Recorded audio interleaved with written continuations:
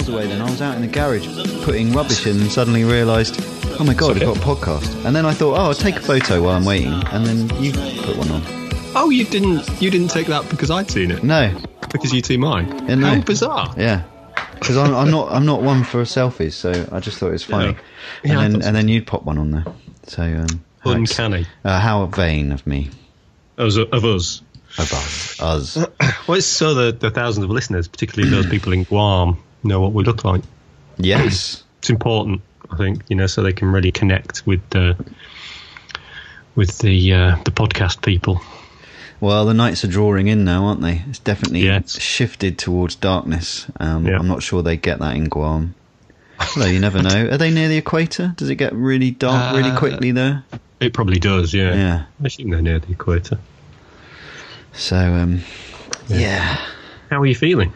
I'm much better, thank you. Yeah. I haven't been feeling brilliant this week. I had some kind of weird chest cough thing, and it really affected me on Monday with that hot weather up in the city. It was hot, wasn't it, in the city, wandering around? As Billy Idol said. Did he? Hot in the city. I don't know. Wasn't that a Loving Spoonful? Maybe. Or was that a different song? I don't know. Hot now, summer in the city. The back of my neck getting dirty and gritty. Oh, I was doing it hot in the city tonight, wasn't it? Oh, of course, yeah. Yeah, that was Billy Idol. What a rock star he was. He was. Who was the That's a euphemism. Who was the 2000 AD artist who drew Slane? Was it Simon Bisley? Or one of the guys before him? Right. And I always thought he'd based the look of Slane on Billy Idol. Oh, okay. Until I saw Simon Bisley, who looked just like him. Yeah, I'm going to show up my ignorance by not... No, I never read Slane. I didn't like it. Oh, I loved it. Yeah, I should have done, because I liked Conan. It was just a rip-off of that, wasn't it, really? It was, yeah. But I thought it was great. I've decided I'm going to... Oh, go on. No, I sent you a thing the other day, because on Front Row it was... a guest was... what's his face? Pat Mills. Pat Mills, yeah. Talking about Misty, was it? It was a comic book for girls that came out around the same time as 2000 AD and was hugely popular, sold tens of thousands of copies a week. It was more based on ghost stories and real proper stories for girls rather than Bunty-like things. It was really interesting to hear about it. I remember you sending it through. I was going to watch on catch up. Pat Mills has got an autobiography out, hasn't he? Has he? I think called... I can't remember what it's called now. What was Tharg? Oh, The Mighty One, it's called. Of course. Tharg the Mighty. Yeah, but it's probably worth a read. Yeah, an infinite source of great interest. Absolutely. So how's your day? What have you been up to? Yeah, I've been presenting branding over email, which is something I say never ever do. So I like to preach and not practice what I preach. But no, it was impossible for me to do so, and so I was really dreading it. And I got a reaction from board members in under half an hour, and positive ones, and they all chose the same one, which was the one that I showed you that we liked. Yeah, it's really good. So I've been doing some branding. I've sort of been drafted in as an emergency branding person because their designer let them down. So it's actually worked out really well for me, because I've been good as well. Yeah, I'm really pleased with it. So yeah, that's been good, and I've been booked on some work next week. So I thought I'd have a quiet September to get on with my printing thing, and I'm absolutely under the cosh again. Maybe that's better anyway. Maybe the printing in your garage should be a nocturnal thing for winter nights. Yeah, I think so. I think also, I need to pay off some of this money that we spent on our kitchen and everything, which is nearly finished now. I will stop boring everyone. I've written down here, I'm officially the world's most boring podcaster. You're not going to read out all the things you wrote, are you? Tonight on Basecamp. No, I don't think so. I can't remember what thing it was. Was I a bit sweary? You were a bit sweary. It made me laugh out loud. yes, but we'll censor that. Okay. Yeah, but the kitchen's looking great. I'm sure there are people who tune in just to hear the updates about your kitchen. Yeah, I'm sure. We'll probably lose an entire flock of listeners when it's done. Yeah, so the other things I've been doing, well, I met up with the other half of this podcast I record on Monday. When was it? Tuesday. My God, my brain. And we chose the hottest day. We'll hear a bit more about that later. It was awfully hot. Wasn't it? The train home was horrific. Yeah. And what else have I been doing? Yeah, so I've been doing some rebranding. I've picked up a job doing a website, leading the design on it, apparently. A design lead? Well, there's only one designer, though, so I'm leading myself. You're a sort of design lead, creative director, all rolled into one. Yeah, I've got a website lined up for a lady in Provence, which sounds like a Agatha Christie, doesn't it? Absolutely. When I read that note, I thought that sounds like kind of an Edwardian euphemism. Have you heard about Mrs. Foster? Oh, yeah, she's gone to see a lady in Provence. Yes, she's going online. What does she do in Provence? I don't know, but it's something to do with weddings. Okay. Yeah. Not flowers, but whatever the funny things you put on tables. Okay. And what else? I'm updating a design agency's website on Portfolio, which is I'm obviously now a world expert on. Yes. Did they request it? Yes. Well, they were on Behance Pro site before, which has now become Adobe. And they phoned me up saying, "Oh, website's dead. What's happened?" So I'm moving them across and tidying all that up. Cool. And just dealing with designers and the lurgy. Yeah, but you're on the mend now. Yeah, I feel much better today. Thank you. Yeah. That's it. So busy. What have you been up to? Cool. Well, it's been Crowmaster. Yeah, they line up. They like listening to the show, so they line up just outside my window. Quite noisy tonight. They're the only things that laugh at your jokes, Rob. Yeah.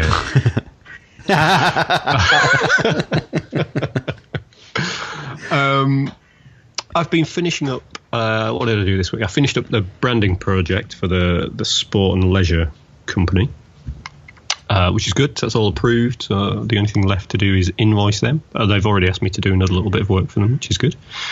I went for a lovely walk at the weekend through Bushy Park, which is my local park, like a minute away from my door. But I kind of ended up at a part of it that I've never been to before, which you, funnily enough, had when we were talking about this.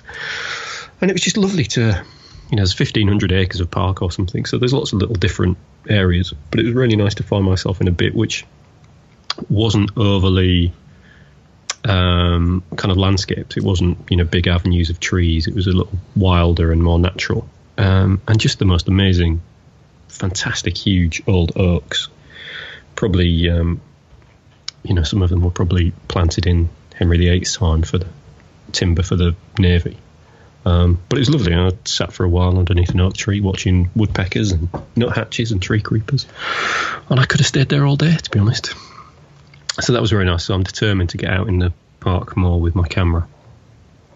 Yeah. Because it's just a waste if I don't, because it's so close. What else have I been up to? I got an issue of a magazine today through the post, which is called Graphite, which is a new magazine. It was kickstarted, and it's a magazine that I'm doing an article for. So I've submitted an article, kind of a how-to article, which was a bit daunting, for issue 2, for a sci-fi illustration. And I got the first issue through the post today, and it's bloody lovely. Really nice, from the people who do 3D Total magazine and 2D magazine and stuff. But it's really beautifully printed, really interesting articles, lots of kind of, how, not just how to, but kind of inspirational stuff. And but it's nice to have a magazine that celebrates kind of traditional analog drawing, but in a serious way that isn't, a kind of a $2.99 sort of thing from the paper shop.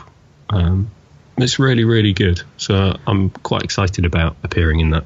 Are there any other magazines like that in your industry? There's things like, artist and illustrator magazines, but they're more, highfalutin. Well, no, I think that's more sort of hobbyist rather than serious. There's lots of magazines that deal with design or, 3D graphics and stuff in a serious way. But, I don't know if there's anything else out there that, it's really properly filling a niche, I think. But, it's lovely. And the other thing I've been pondering for the last few days is Instagram and its kind of magicalness. Because one of the pictures I usually get kind of 400 or 500 likes on Instagram for my pictures. And I put up a picture the other day and it ended up with 2,100 likes or something in no time at all. And I have no idea why. I don't know if it's, it's just luck or timing or whether someone, with a little, following or weight commented or liked it or shared it somewhere. But it's annoying that there are no analytics available directly in Instagram, so you can kind of see where those hits have come from. I think they're bringing some out, but I don't know if it's just going to be available to kind of corporate businesses and things. But it's annoying because obviously, if you get that much traction, and I get so much of my work through Instagram, it's quite important to me. If I get so many likes and comments and things, I kind of want to know how it's happened so I can do it again. But I've literally had no joy figuring it out at all. Do you think that are there any third-party apps that you can look at things like that? Because there must be that information out there.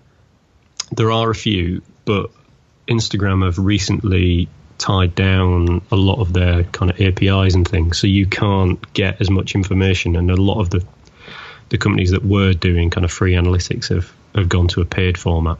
Right. I think this is because Instagram are about to launch their own. But it's kind of tricky. But I mean, great that it did so well. But do you think that will be subsumed into not Instagram itself, but that kind of stat thing will be subsumed into Facebook? Their sort of pages stat thing is very powerful, isn't it? It is. I mean, I'd hope that you'd be able to get a similar sort of level of detail through Instagram, that they're both owned by Mr. Zuckerberg. I also think on Facebook, every so now and again on my feed, I get an advert for suggestions of who to follow. And 9 times out of 10, it's Mark Zuckerberg. I'm thinking he's kind of quite needy. It's really weird. I get the impression he's quite needy. Yeah, in many levels.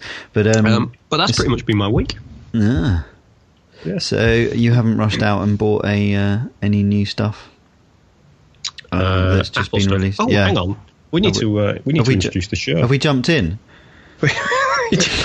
Well, we've jumped in completely anyway, haven't we? But we did. The show. We recorded a piece earlier in the week, and we did introduce the show then. But that was me. So if you do it, I'll put them two together, lay them on top of each other, and we'll create a super voice. Oh, but we can't do that because you said something different. Yeah, I broke the branding, didn't I? You did. Anyway, welcome to North v South, the podcast about, but not about design. It's also about everything else that piques our curiosity and interests us. So it can be quite varied. But welcome, listeners. Thanks for sticking with us, if you are sticking with us. But yes, design news, I think you were about to leap into there, weren't you, John? Yeah. We're episode 29 as well.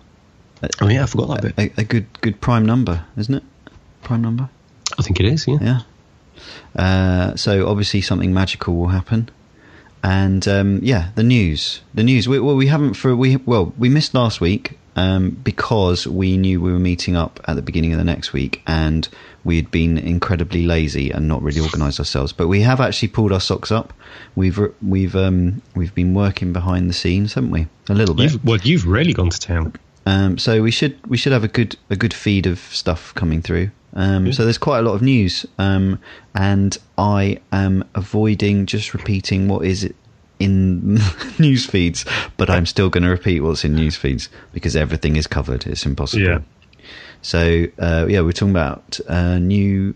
We walked past the Apple store on Tuesday, didn't we? Hoping to pop in, and it was closed. Yeah, entirely closed without a single sign of when it's going to reopen again. Yeah, which is a bit odd. Yeah, they've launched some new products. I've only just got a new phone. Moved back into Apple at the beginning of the year, so I'm not interested in a new phone really. Quite happy with mine. I got a new operating system that appeared on it the other day on Tuesday night, and quite enjoyed playing around with that. I'm having a few issues. Are you? Well, I had some issues when I installed it because I hadn't realised that iTunes was in the middle of auto-installing an update to iTunes. At the same time, I was trying to update my phone. It was plugged into my Mac. So that went completely awry, and I had to restore my phone completely. But then the problem I've got, I think there's an issue that the default setting for the home button has changed, hasn't it? So you can't just put your finger on the fingerprint sensor to unlock it. You have to go into settings and change that to that use. But the thing I'm having issues with is I can't take screen grabs anymore. If I try and take a screen grab, it just puts the phone to sleep. If you do a screen grab, you press the home button and the sleep button on the side at the same time, and it takes a screen grab. But now it just sends it to sleep every time. So I don't know if it's done something particular to my home button, or whether it's something to do with you can adjust the speed at which the home button reacts to a double press. So I don't know if I maybe need to play around with those speeds and see if that makes a difference. But it's quite annoying. Oh, mine's working. Yeah, just tried it. Yeah, maybe that it's turned off.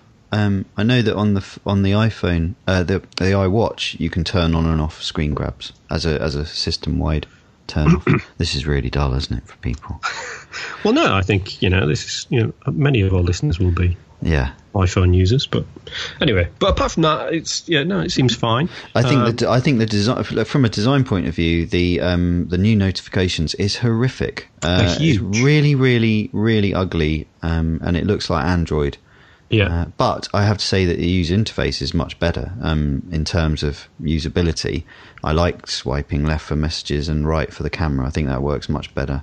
Yeah, I like that. And I like unlocking with the home button. I don't, the swipe is just so annoying. So I really like that. And has yours got the pickup thing on it? So it goes to sleep when you put it down, and when you pick it up, it wakes up. No, you've got a 6S, have you? Ah, is that a new thing? Yeah, it's only on the 6S's and the 6S. Ah, right. Plus. It's really good. Yeah, I like that a lot. No, I haven't got that. And trying out the new alarm thing, which is a sleep thing. But I'll talk about that later because I've got a bit of news about that. Okay, cool. But the thing I'm interested in, iPhone 7, meh. The camera, meh. The trickery of the bokeh or bokeh or however the Americans pronounce it. I just think sounds a bit tacky to me.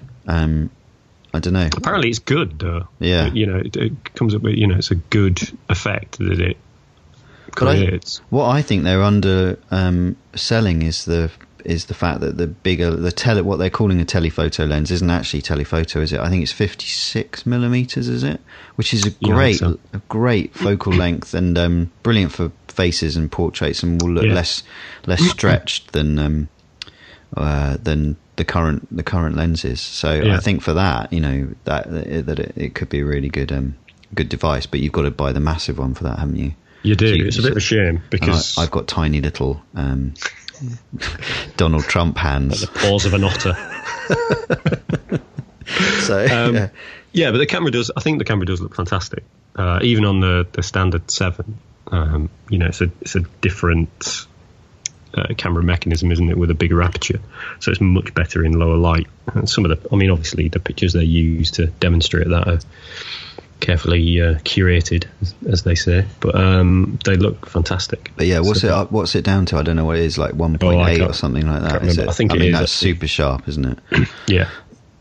Yeah, it's astonishing, isn't it, what they can do? And I was looking at the speed of... I was reading a thing about the speed of the new chip in it. It's 50% faster than the last chip, but compared to Android, when they're doing multi-core stuff, so multitasking and all that kind of thing, they're about the same speed. But on a single core, it's double the speed of the nearest rival. Wow. Which is mostly going to be on single core. It's like when you've got your... on your iMac, it's not really. It's not going to be using the 4 cores much unless you fire up Photoshop or anything like that. Yeah. It's always going to be pretty much on single core. So it just shows how powerful that machine is. I mean, it's faster than any MacBook Air. It's just insane, isn't it? It is, and it's just. I never thought it would get that fast, and how how much power they can pack into it, and they're putting all that power into photography processing, aren't they? Live image processing, for it to be able to blur, cut out, mask, and take a photo all at the same time. I know, it's just insane. Is astonishing.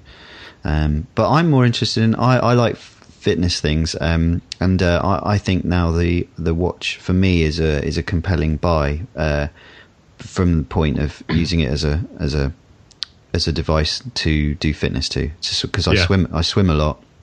I've already got a device that does it, but it's a bit dumb. And when I'm running, I have to take my phone with me, which I don't really like doing. So that really is compelling. But so the new iWatch it's waterproof and it's got its built-in GPS. It doesn't rely on the phone anymore, does it? No, and you can store, I think, a couple of gig of music on there, so you can do a decent enough run. Oh, okay, I didn't know. I think that the and the battery will last, they say, a very slow marathon of 5 hours. Well, I'm not going to be running 5 hours, so I don't really need that. No, you should test that before the next show. So yeah, but here in the UK, the prices for Apple products has just gone through the roof. They've put up a lot of their, like the iPad Pro's gone up 60 quid. And it's not, it's not any better or anything. I think it's just literally they've brought their prices in line with the exchange rates, but it really kills us. It absolutely screws us over for prices. I mean, like it used to be, significantly less than the dollar price. I think it's $369 for the phone for the new watch, and it's 369 quid. Yeah, and so they've brought it on a parity, which is insane. Yeah, it's probably 90 quid too expensive, really.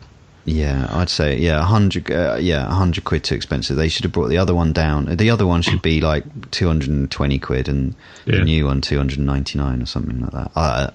But 369, that's a lot of money, isn't it? It is. Yeah. But yeah, it does look a proper usable device now, I think. There's been some interesting articles going on about Apple and the way that design, particularly of the iPhone and other smartphones, has kind of plateaued, because there's not much else you can do with a great screen. It has to be a certain thickness for you to be able to hold it, a certain size, and it's less about the phone itself and more about what it can do. That's basically saying that it's not a phone. It's it's a 1,000 other different things depending on what apps you put on it. And I think it's just going to stay like that, isn't it? Essentially a black slab until there's some kind of paradigm shift in material science or something that changes everything again. Yeah, I don't.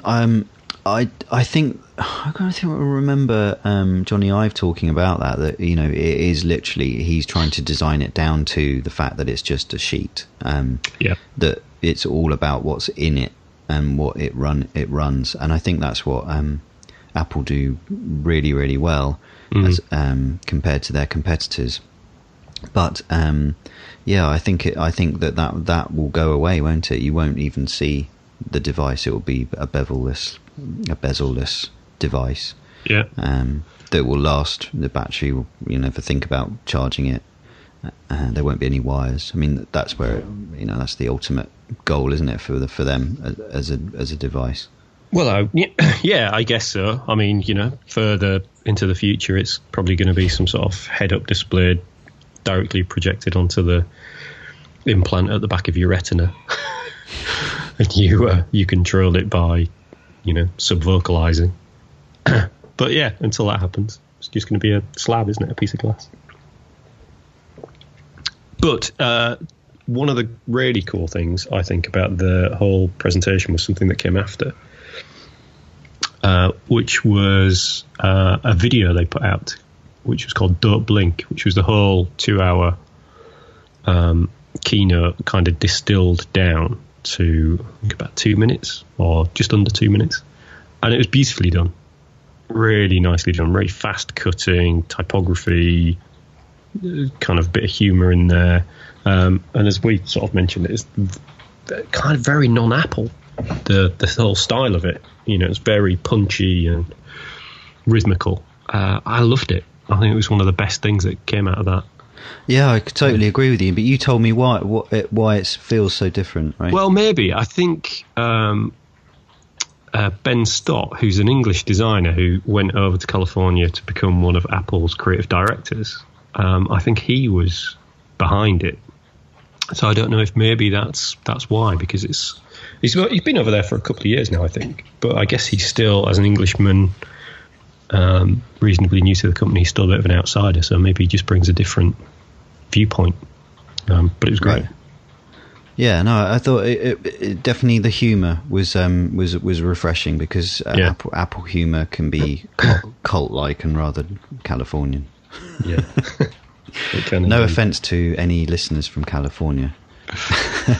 Yeah, the interesting thing as well in that is the whole Bokeh sales thing, that they've released a product that doesn't actually do what it's promised to do yet. That's going to come at a later date, which somebody was talking about, and I think it's from Back to Work podcast, but I might be wrong there. But they were talking about in the 1970s when the Star Wars figures first came out. There was a company called Kenner Toys made them, and they sold for Christmas this early bird certificate package that was given to kids for Christmas all over the United States. I'm not sure it was in the UK as well, but basically it was promising them that they were going to get action figures. So there was nothing in the box because they hadn't actually developed the figures. Wow. And I think they came the next year or whatever. But yeah, loads of very, very disappointed and upset children got this box that was like a stand. You could then put your figures on as they came through.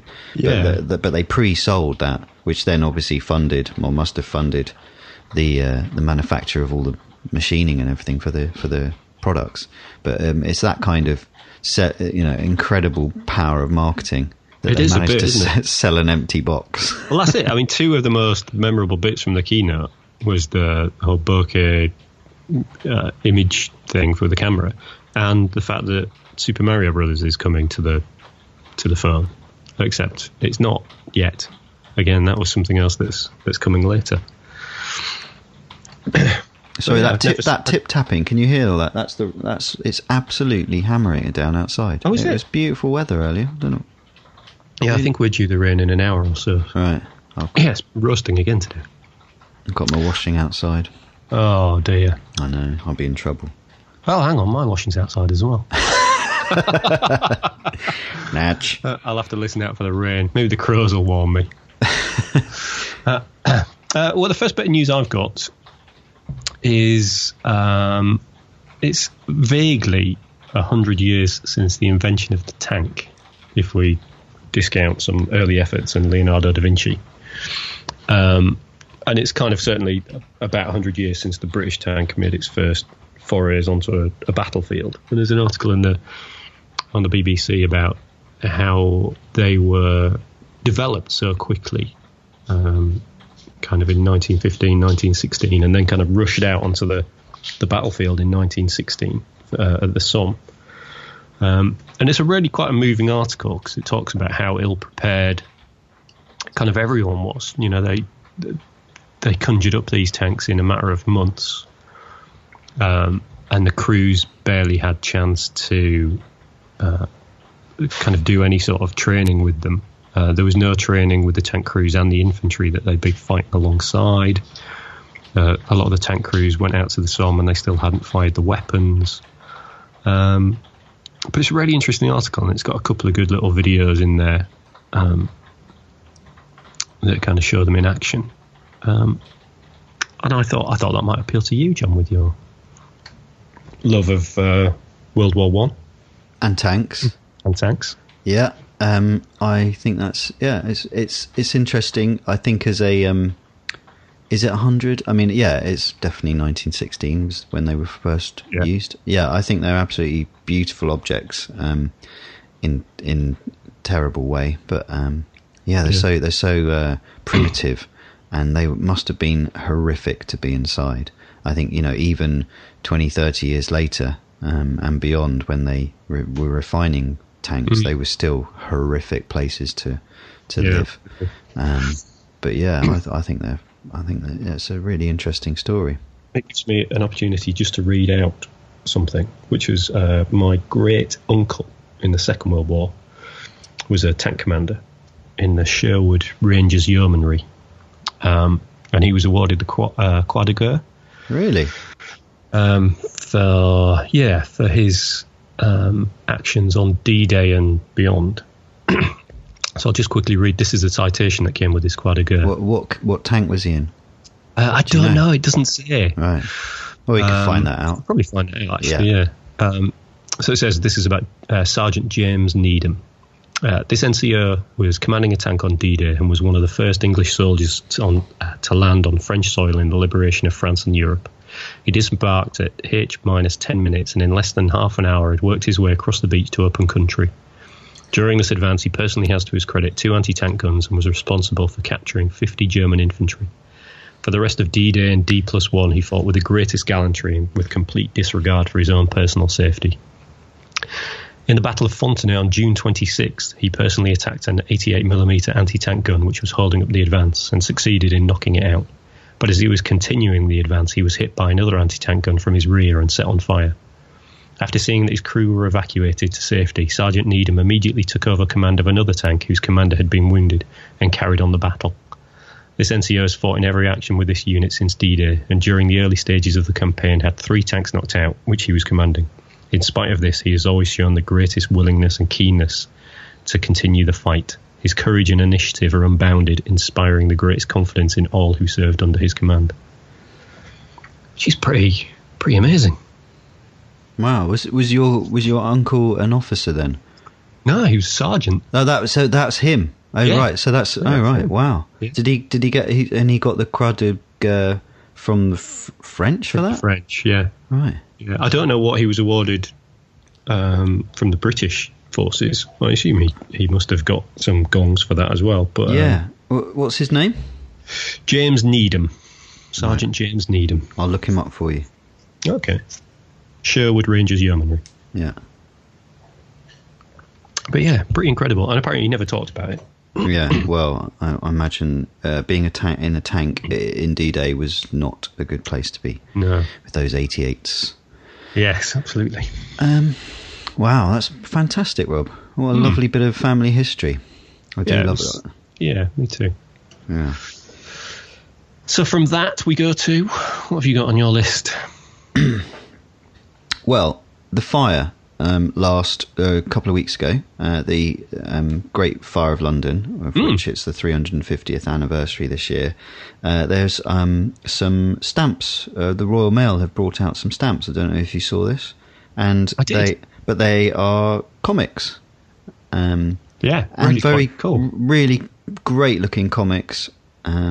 By a chap called John Higgins, who is apparently, I've never heard of him, but he's a 2000 AD artist. Yeah. I didn't realise they were by him. Yeah, the name absolutely rings a bell. They come in, if you go onto this, you can buy these packs, like my grandmother used to buy me stamp packs. And the presentation pack for the stamps is really nice. It's a proper gridded comic with the stamps inside it. And I think that they look brilliant. And my question was, why does the 17th century lend itself to comic form so well? I don't know what it is. Is it because of that kind of pamphleteer? That's how you picture the English Civil War, that kind of era to be, or I don't know. Maybe puritanical kind of. I don't know. Lots of shouting. I don't know why. I don't know why, but for me, I think it's definitely the Brian Talbot. What's his name? Arkwright. The books he did. Do you ever read those? I don't think I did. Got it over here. Yeah, the Adventures of Luther Arkwright. Civil War thing. Yeah, English Civil War. So it's basically Cromwell is continuing a family tradition up to the present date. So anyway, that's by the by. And if you all nodded off, then I'm going to segue here. There's a brilliant product. I was reading Elle Decoration, as you do, like a pretentious knob, and there was a product advertised in it that just made me howl with laughter. It's called sensorwake.com. I haven't looked at this link before this moment. It's an alarm clock, but not only will it wake you with a wonderful sound, but also you drop little pods into it and it wakes you with aromas. Some of the copywriting on the website is backup melody after 3 minutes of emission. I wonder if it's a trumpet. Open your eyes and breathe good mood every morning. Wow, that's quite something, isn't it? Customize and perfume your mornings. So what are the scents? I don't think I've ever woken up to a smell. The scents are amazing. Oh yes, they are. You can ranging from grass to croissant. They've really missed a trick, though, haven't they? There's no bacon. Or stinky husband. Yeah, seaside. I mean, what's that going to smell of? Is that hot dogs and dog crap? Yeah, it's absolutely fantastic. What a horrible product. But that's quite something. Yeah, it might help you get up early, which is my other new. Well, it's an article that I read, of which I will skip over what I wrote about it. But it's something I'm considering doing. So it's talking about trying to be productive and trying to increase your productivity. And where in the day are you most productive? They say that you're more creative in the evenings, but you've got more energy in the morning, so it makes a lot more sense to get up early and do as much work as you can before you start flaking out. Because if you try and work late nights, you're never going to have as much energy. And I definitely agree with that. I do all my work in the mornings. So I'm thinking of shifting my sleeping pattern by a couple of hours and starting to go to bed pretty early and getting up super, super early, like 5:30. You're going to become crepuscular. I just think it. I think it kind of rings true. I know a lot of these things never do, and the person that it writes about sounds like just the ultimate trendy hipster. Yeah. But so hang on. What time are you going to go to bed and get up? Well, I kind of like 9:30, 10. Okay. And then that means you get a good 7 hours sleep, so 5:30, 5. If I could get 2 hours before I have to then walk the dogs, and then Kitty's awake, and then it's getting ready time, I really could then start finishing at 3:30, 4. And I've got to get used to that anyway, because I work at home and Kitty's going to be going to school and coming back. I've got to get into that. I'm not going to be able to do much work once she's back, so I need to start shifting the dial a bit. And I can only do that with my sensor, whatever it is, my sensor wake croissant machine. So I bought two in case I don't get woken by croissant smell. I've got the seaside. Yeah. When I first went away to college in Cumbria, obviously as a student I was, generalising slightly, but I was terrible at getting up, which may have been my downfall and why I ended up getting kicked out of 2 art colleges. But I lived above a bakery for a while, so about 6 o'clock every morning the smell of freshly baked bread would permeate through the floorboards and up into my flat, and that would be a nice way to wake up. That might have saved me from getting kicked out a year earlier, to be honest. Yeah. Did you go down there and get bread and stuff and come back up with it? Occasionally, yeah. Oh. Yeah. Yeah, that's a good smell, isn't it? The baked bread. It is. Yeah. Yeah. I went to an amazing restaurant in Sicily, in the middle of like this horrible industrial seaside, a bit like Dover, Nice. port, and the streets were filled with guts of fish and rotting vegetables, and then we got to the doorway of this restaurant that we'd heard about that was meant to be one of the best restaurants in Sicily. It was quite a nice looking door, but the rest of it was an absolute dump. And we opened the door and walked in, and they'd obviously done this on purpose, but the smell of baking bread, they baked fresh bread for everybody. He was an ex-baker, this guy. And never forget that. From rotting vegetation and sea food to the most amazing aroma of fresh bread. Yeah. It was fantastic. It is pretty special. Anyway, talking a load of old rot. But that's what this podcast, that should be our new strapline. Talking a load of old rot. I'm writing it down. Okay. To remember it later.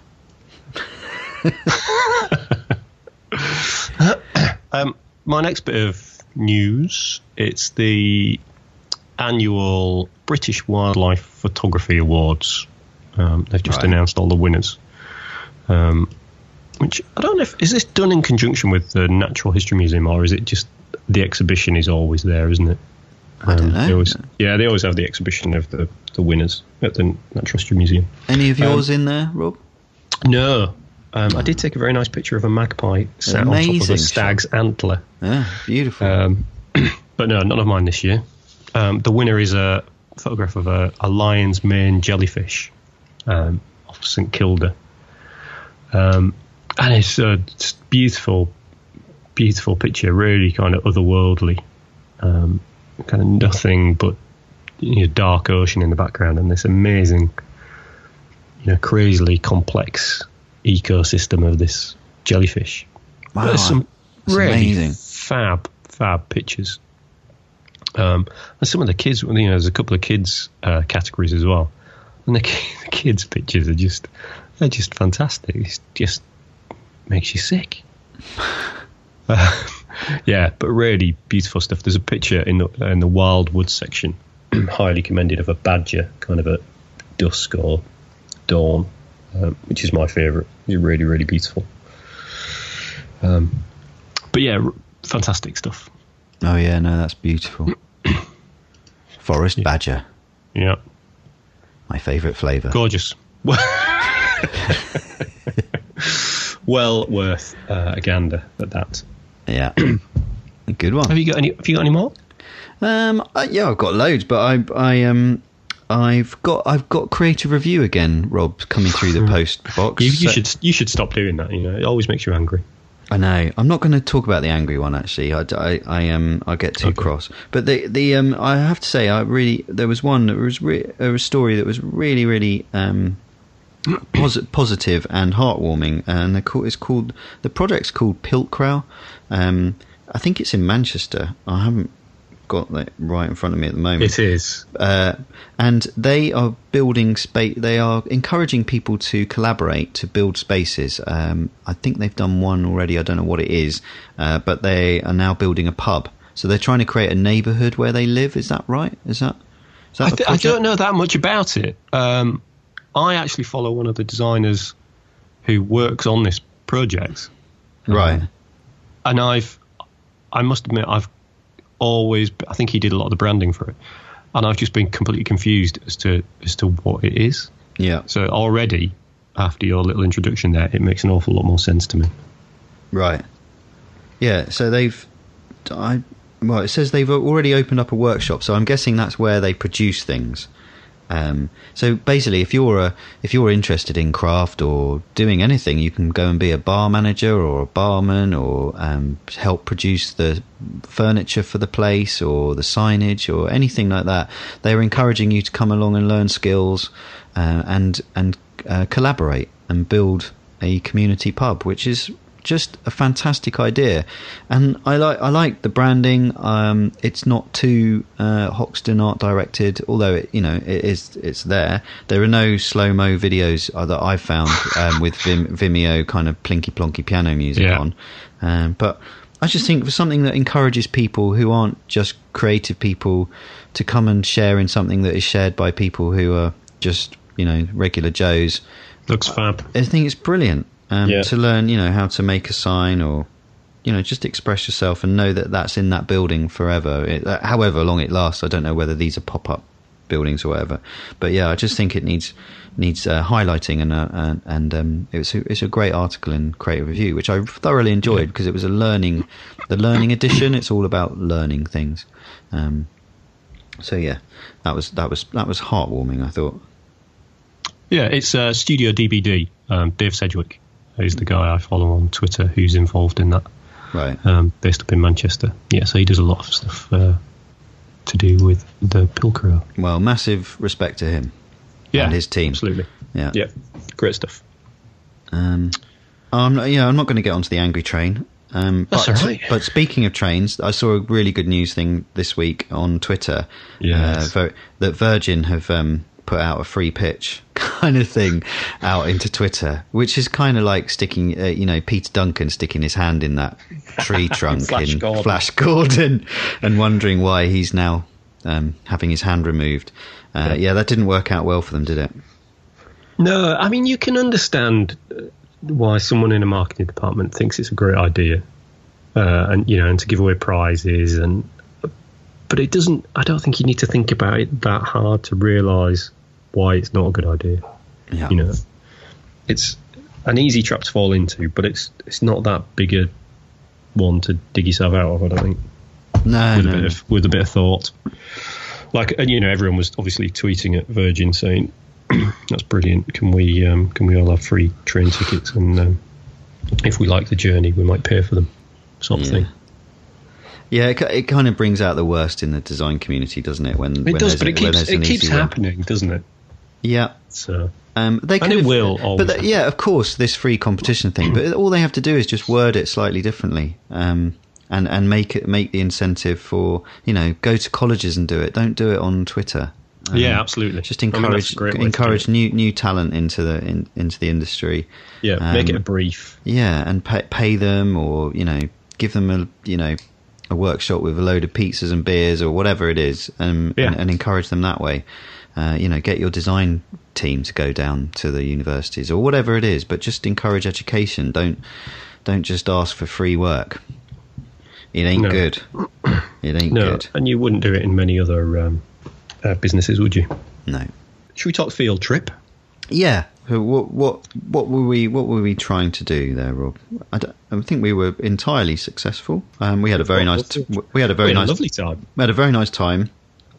We tried to record the show and then completely forgot to record the show. I realised as we were kind of leaving, I didn't record any of that stuff in the pub or our pies or anything like that. But that's all fine. Yeah, it's field trip number 1. It's a learning curve. Yeah, so we met in the V&A, and actually we have got a recording of that, which I'll cut into now. And we've just come out of an exhibition. Yeah. Which I still can't remember the name of. Revolution, Rebels and something music. or other. Yeah. We can edit that bit out. Yeah. So what did you make of it, Rob? I thought it was terribly disjointed and disappointing and confusing. I need to go higher. Yeah, I thought it was pretty poor, to be honest. I thought it didn't know what it wanted to say. I think having gone to it with an open mind and not being really that interested in the subject matter, it's definitely a thing from my parents. In fact, there were lots of people in their late 60s, early 70s wandering around shouting with the headphones on, shouting, do you remember that, Gordon? Well, that was one of the most annoying things about it. It was, you know, produced in association with Sennheisers, and it was, what did they call it? An immersive experience, which just meant you had to listen to crappy music over headphones. Yeah, they kept cutting out and restarting. Really why they didn't just play the music out loud is beyond me. There was some good music on it, I didn't hear it properly, but yeah, it was very strange. I mean, I'd seen it advertised, I think, on Fritz Review or Design Week or something, and I thought it was much more of a graphic exhibition. You know, there was masses about fashion in there, which doesn't really interest me massively. But you're wearing a Pally King suit today. Well, when in London. What does the lobster claw hat mean? I spit my coffee out. Yeah. So yeah, it was confusing, disjointed. It was also one of those exhibitions that's really difficult to walk around because everything's kind of on all sides. I thought, you know, it was kind of vaguely chronological in places and then not jumps backwards and forwards thematically. I don't know. Maybe I just don't know enough about museum exhibition design to, you know, got a grip on it, but it was confusing itself to me. Yeah, there was a section in it that I did enjoy when it went from sort of psychedelia,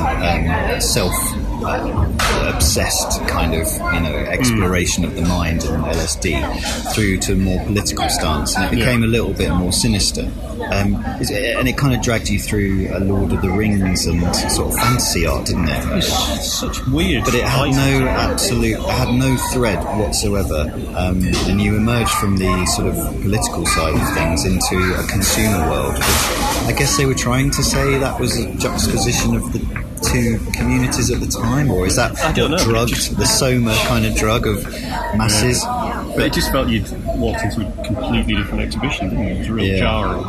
Yeah, I think more focus on the art and the artist would have really helped. I mean, just for me, in my interest of it, I mean, I imagine for most people going around it, and I guess the V&A have to appeal to greater masses, but I think that's why the V&A isn't as exciting as it used to be. You know, they've cut their photography collections and quite, you know, you get to the visible side of it, you can't really see a huge amount of art here anymore. It's a lot of fashion, isn't it? A lot of consumer stuff. Big exhibitions are all fashion. Again, it just doesn't interest me. But it's a beautiful place to come, especially this courtyard. It is. It's great. Yeah. And now that you've listened to that bit, we then headed off to... Where did we head off to, Rob? We went to the Windmill pub in Mayfair. Yeah. Well, when they say Mayfair on their address, it ain't Mayfair, is it? Because we got off just off Regent Street. Because I said, we'll jump off at Green Park if it's in Mayfair, and then ended up having to walk 15 minutes in about 100 degrees temperature, and ended up there very sweaty, and then decided because we're going to a pub that's famous for its pies, Rob had hot pie with mash and gravy. So good. Oh, so man. good. There was a cold beer to accompany it. It was a very nice beer. You managed to spot... I'd ordered some toe rag lager, and you had a nice Camden pale ale or whatever it was. But yeah, very nice food in there, actually. I had a sort of a cold pie platter with a pork pie that was hot, weirdly. Yeah, it was a good-looking platter of food, wasn't it? It was, yeah. Scotch egg with black pudding in it. That's got to be good.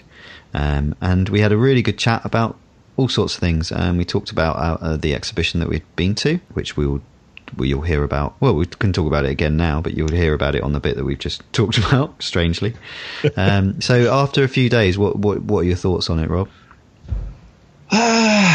Well, I still, nothing has changed. I still struggle to work out kind of what their aim was with the exhibition, whether or not they were trying to kind of, suggest a certain, I don't know, what was, was it about the 60s having an influence on design, or was it design and the 60s and music all coming together and becoming something else. It was just very strange. I mean, I think it overreached itself. It was the late 60s, but it was global, and it didn't just focus on one thing. It was protest, it was music, it was record covers, it was posters, it was festivals, it was fashion, advertising, politics. It was trying to do an awful lot. And, any one of those little sections, really, you could have expanded into a brilliant, quite focused exhibition.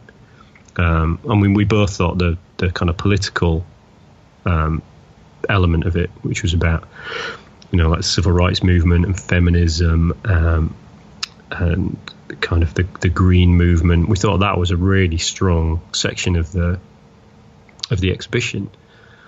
But it kind of really stood out. I mean, the next room you went into was utterly bizarre because it was like a clean room about consumerism and advertising, which, you can see how it's relevant to the 60s, but how it was relevant to everything that had preceded it in the exhibition, I have no idea. No, it went on about 3 rooms too many, didn't it? Yeah. And I take what your point about the sponsorship. The £17.50 ticket is outrageous. With the fact that a lot of money. The fact that they're sponsored by Levi's and Sennheiser, that should lower the cost of the ticket, surely. But it obviously didn't. And they'd sort of shoehorned in this connection with Levi's and Sennheiser, which was ridiculous. Well, the Levi's thing was weird because they were just sort of random in exhibits. So there was Woody Guthrie's. Yeah, and it was like going on about the 505s that they'd been modified, and like, what? Yeah, really tenuous. Yeah. The Sennheiser sponsorship was even more annoying because we were promised, we were threatened with an immersive experience when we entered the exhibition, and we were handed these kind of music packs with headphones, and I don't think either of us wanted to take them because we wanted to talk and look at stuff. And we said, no, it's all part of the thing, it's immersive. And what we got was disjointed, stuttering music that cut out frequently, didn't always play at the right place within the exhibition, was often drowned out by the music that was playing over the speakers in the exhibition, stopped us talking to each other. And then you had other visitors to the exhibition who decided just to scream at the top of their voices so they could be heard over the headphones to each other. Just slightly, sort of silver senior people shouting, yeah. I had this dress! It's crazy. To be fair, it was particularly that one American woman throughout the exhibition. But yeah, I thought that was really badly done, and it should have been. If you're going to do it bloody well. Yeah, it wasn't great. It wasn't great, but it was good. It's good, and the V&A was beautiful, wasn't it? And the courtyard was great. It was. We after we'd had a coffee to collect our thoughts, we ventured up to the Japanese gallery that we're both huge fans of, and just drooled over net skis and lacquerware and samurai swords and all sorts of things, which was very beautiful. And then you took me to see the Gloucester candlestick. Yeah. Which is a medieval Keir Perdue candlestick that we'll put in the show notes, that is just incredible. The craft in it is amazing, and it's quite dark and twisted, isn't it? It is. Do you know what it reminded me of? It reminded me of Mike Mignola's artwork for Hellboy.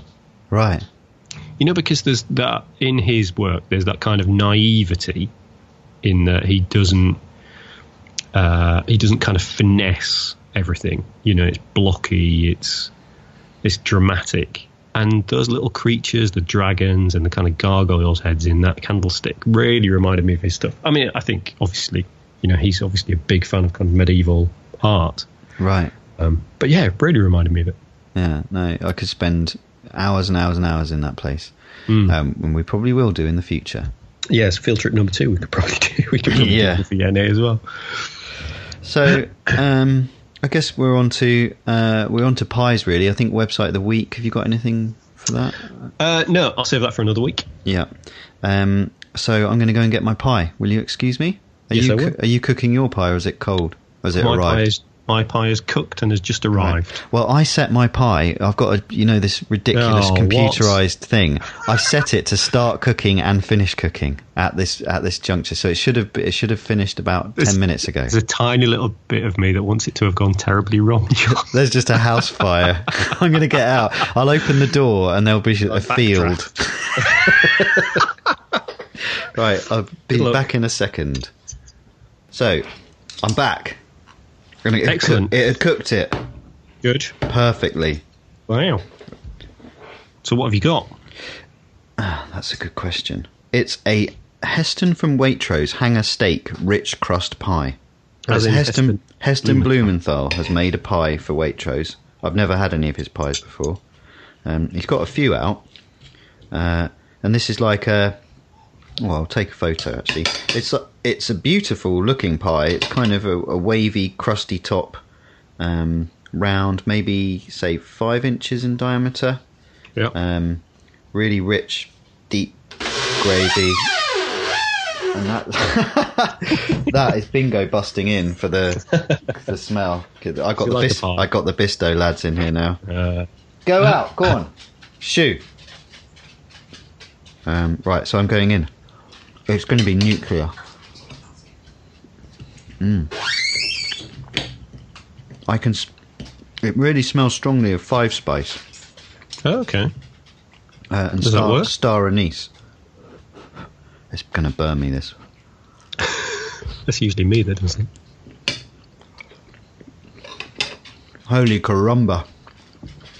Hot. Mm-hmm.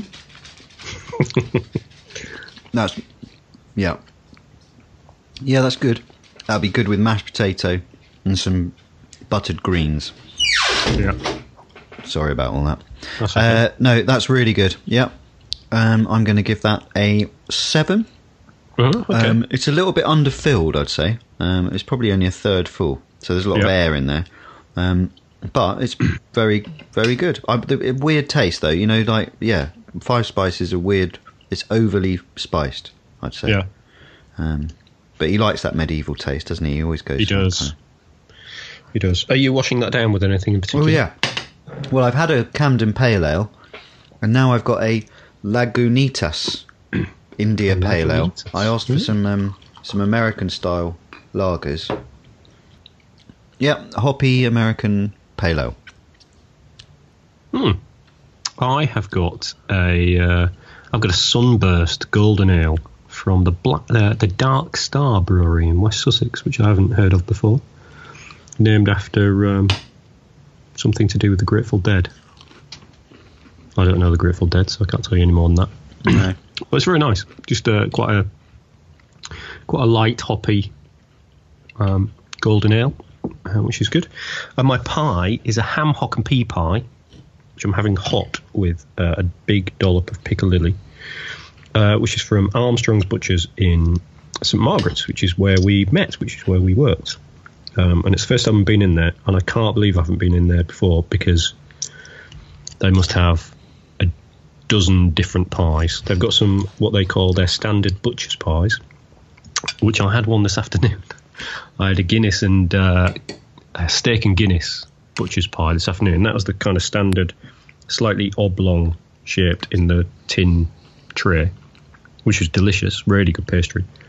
And then they've got the kind of rounder short crust pastry pies, which they call their chef's pies, which are a bit more fancy. So this ham hock is one of their fancy pies, and it's bloody delicious. Yeah. They're good lads in there. Yeah, they're really friendly as well. Yeah. So I'll be going there again. It's a really good pie. The ham hock is really succulent and a little bit sort of smoky. That butcher's used to be run by a really grumpy old chap called, and I think his name was Mr. Fosby or something like that. And he never had any meat showing out on the counter. It was really old fashioned. He had a marble. Underneath there's a marble cellar, beautiful marble cellar, and he had a chain and a hole in the floor. So you'd ask for your bit of chuck steak or whatever, and he'd then swing down this chain down the hole. I mean, obviously he had step ladders as he went down, and then he'd come back up with your meat. My mother-in-law told me exactly the same story today. Oh, right. Yeah. They used to have an office just opposite. Ah, right, okay. I thought you were going to say somewhere else. I was like, is that is that a butcher's thing? That one. And apparently he used to pay for everything. There was like a glass kind of cubicle-y thing. Yeah, in the middle. Yeah. Amazing. But yeah, that's all the exciting stuff has gone. But really good pie.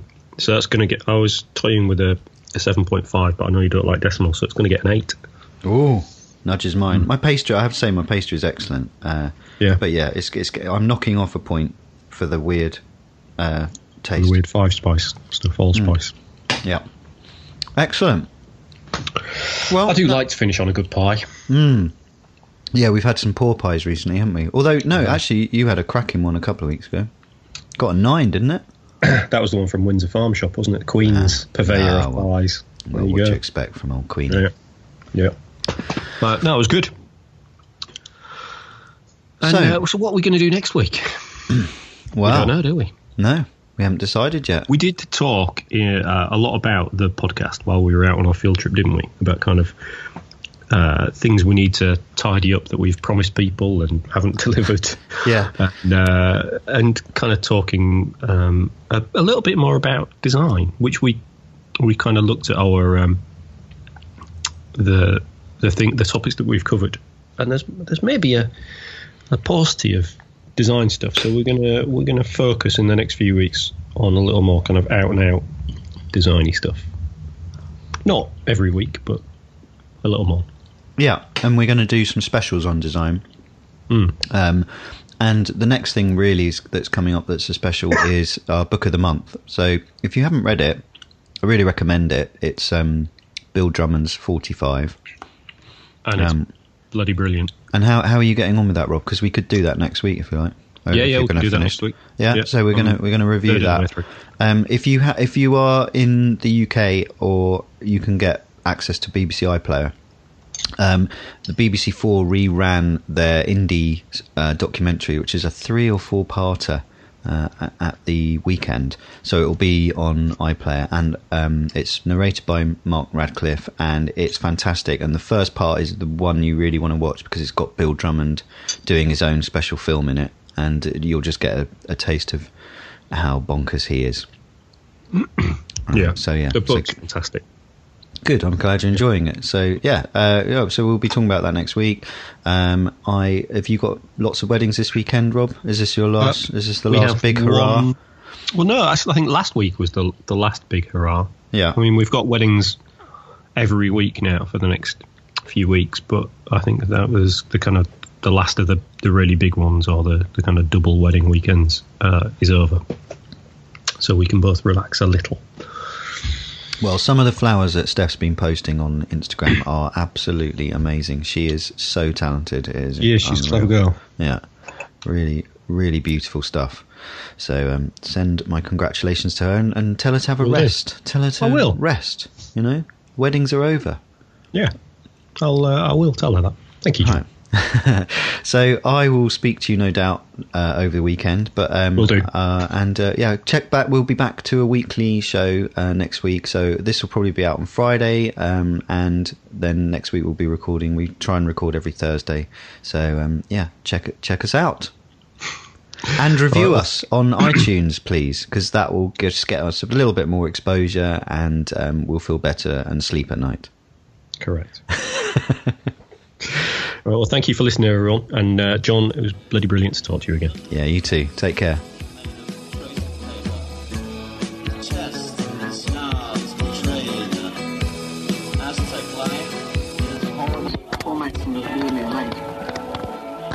Sequence stars were no good for making carbon in this light.